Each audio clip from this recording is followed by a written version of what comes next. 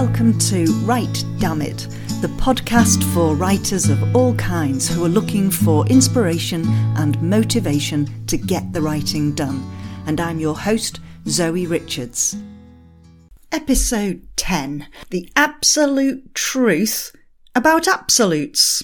Okay, that's perhaps not going to make too much sense until I get into this 5-Minute Friday. This is all around the way in which we learn and how we then define for ourselves the absolute truth of how we work as a writer. Now, I don't know if you know this, but there are 4 different levels of competence. So by competence, I mean being able to do something well. So the 4 levels are, at first, we have unconscious incompetence. So we don't know that we don't know. So we've no idea that this is something that we can't do because we've not even tried it. We then have conscious incompetence. So we know that we can't do something. So that might be that we're trying to do it and we're making an absolute mess of it, or that we've decided we're going to do it and we just know that we are not good at it because we've not done it before. An example of that is when you learn to drive a car.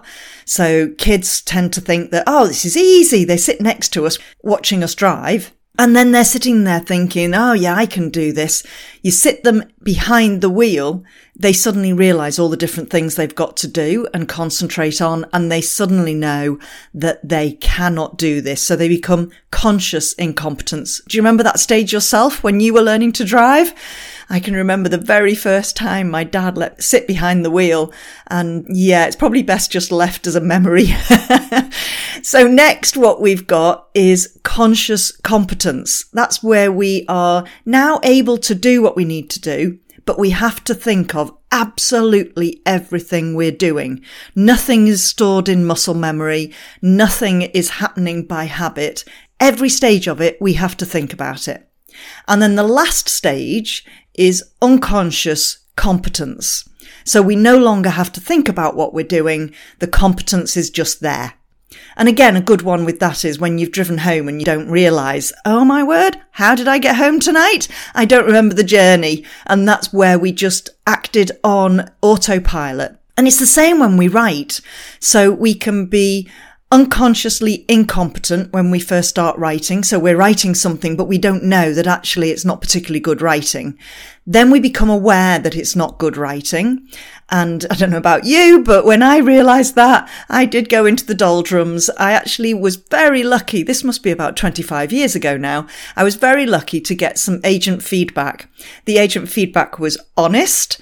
Yeah, very honest, telling me that my writing was actually not up to scratch and making me very aware that I had a lot of work to do. I actually didn't write then for a while because I was so down about my writing. And that can happen to us when we become aware of that conscious incompetence. Then as we're writing, we are consciously competent. That's when we're actually able to write a story and write one that works along with the structure arc that we know is fulfilling everything it needs to fulfill in terms of the beats. So we're doing something consciously and making it work. And then on those odd occasions, and I have to say it's not happened to me very often yet, but those odd occasions you write something, you read it the next morning and you go, oh my word, I wrote that and it's actually really quite good. So everything we learn, we go through these stages of competence, the 4 levels of competence. And I have to say, in terms of my writing, I think I'm hovering somewhere between conscious incompetence and conscious competence. I'm not fully in conscious competence yet, and I think I've got a lot more work to do to develop myself as a writer before I could describe myself being there as consciously competent. And everything else I've ever done, so learning to cook, learning to bake, learning to drive, learning to play the clarinet, anything I have learned, I know I've gone through that.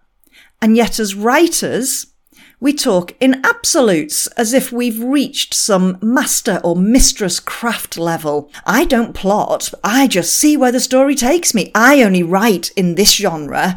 I only write in first person, you know. Oh, in third person. I write past. Oh, I write in present tense. You know, we all talk in this absolute as if we know that's exactly where we are. Who the heck are we when we are probably down there at the bottom levels of competence to talk in absolutes?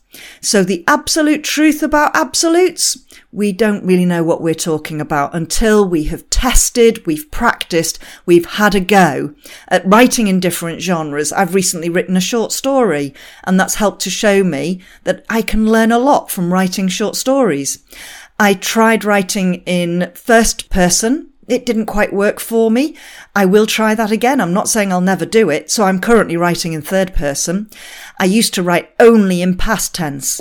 The novel that's out on submission to commissioning editors, that's actually written in present tense. And you know, I have loved it. So I think we need to say that the only absolute that we work with is that we are absolutely practicing our writing so that we can move on through those 4 levels of competence.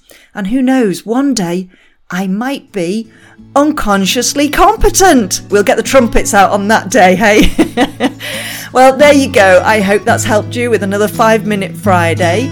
Happy writing, and may the words flow for you. And I'll see you on the next episode.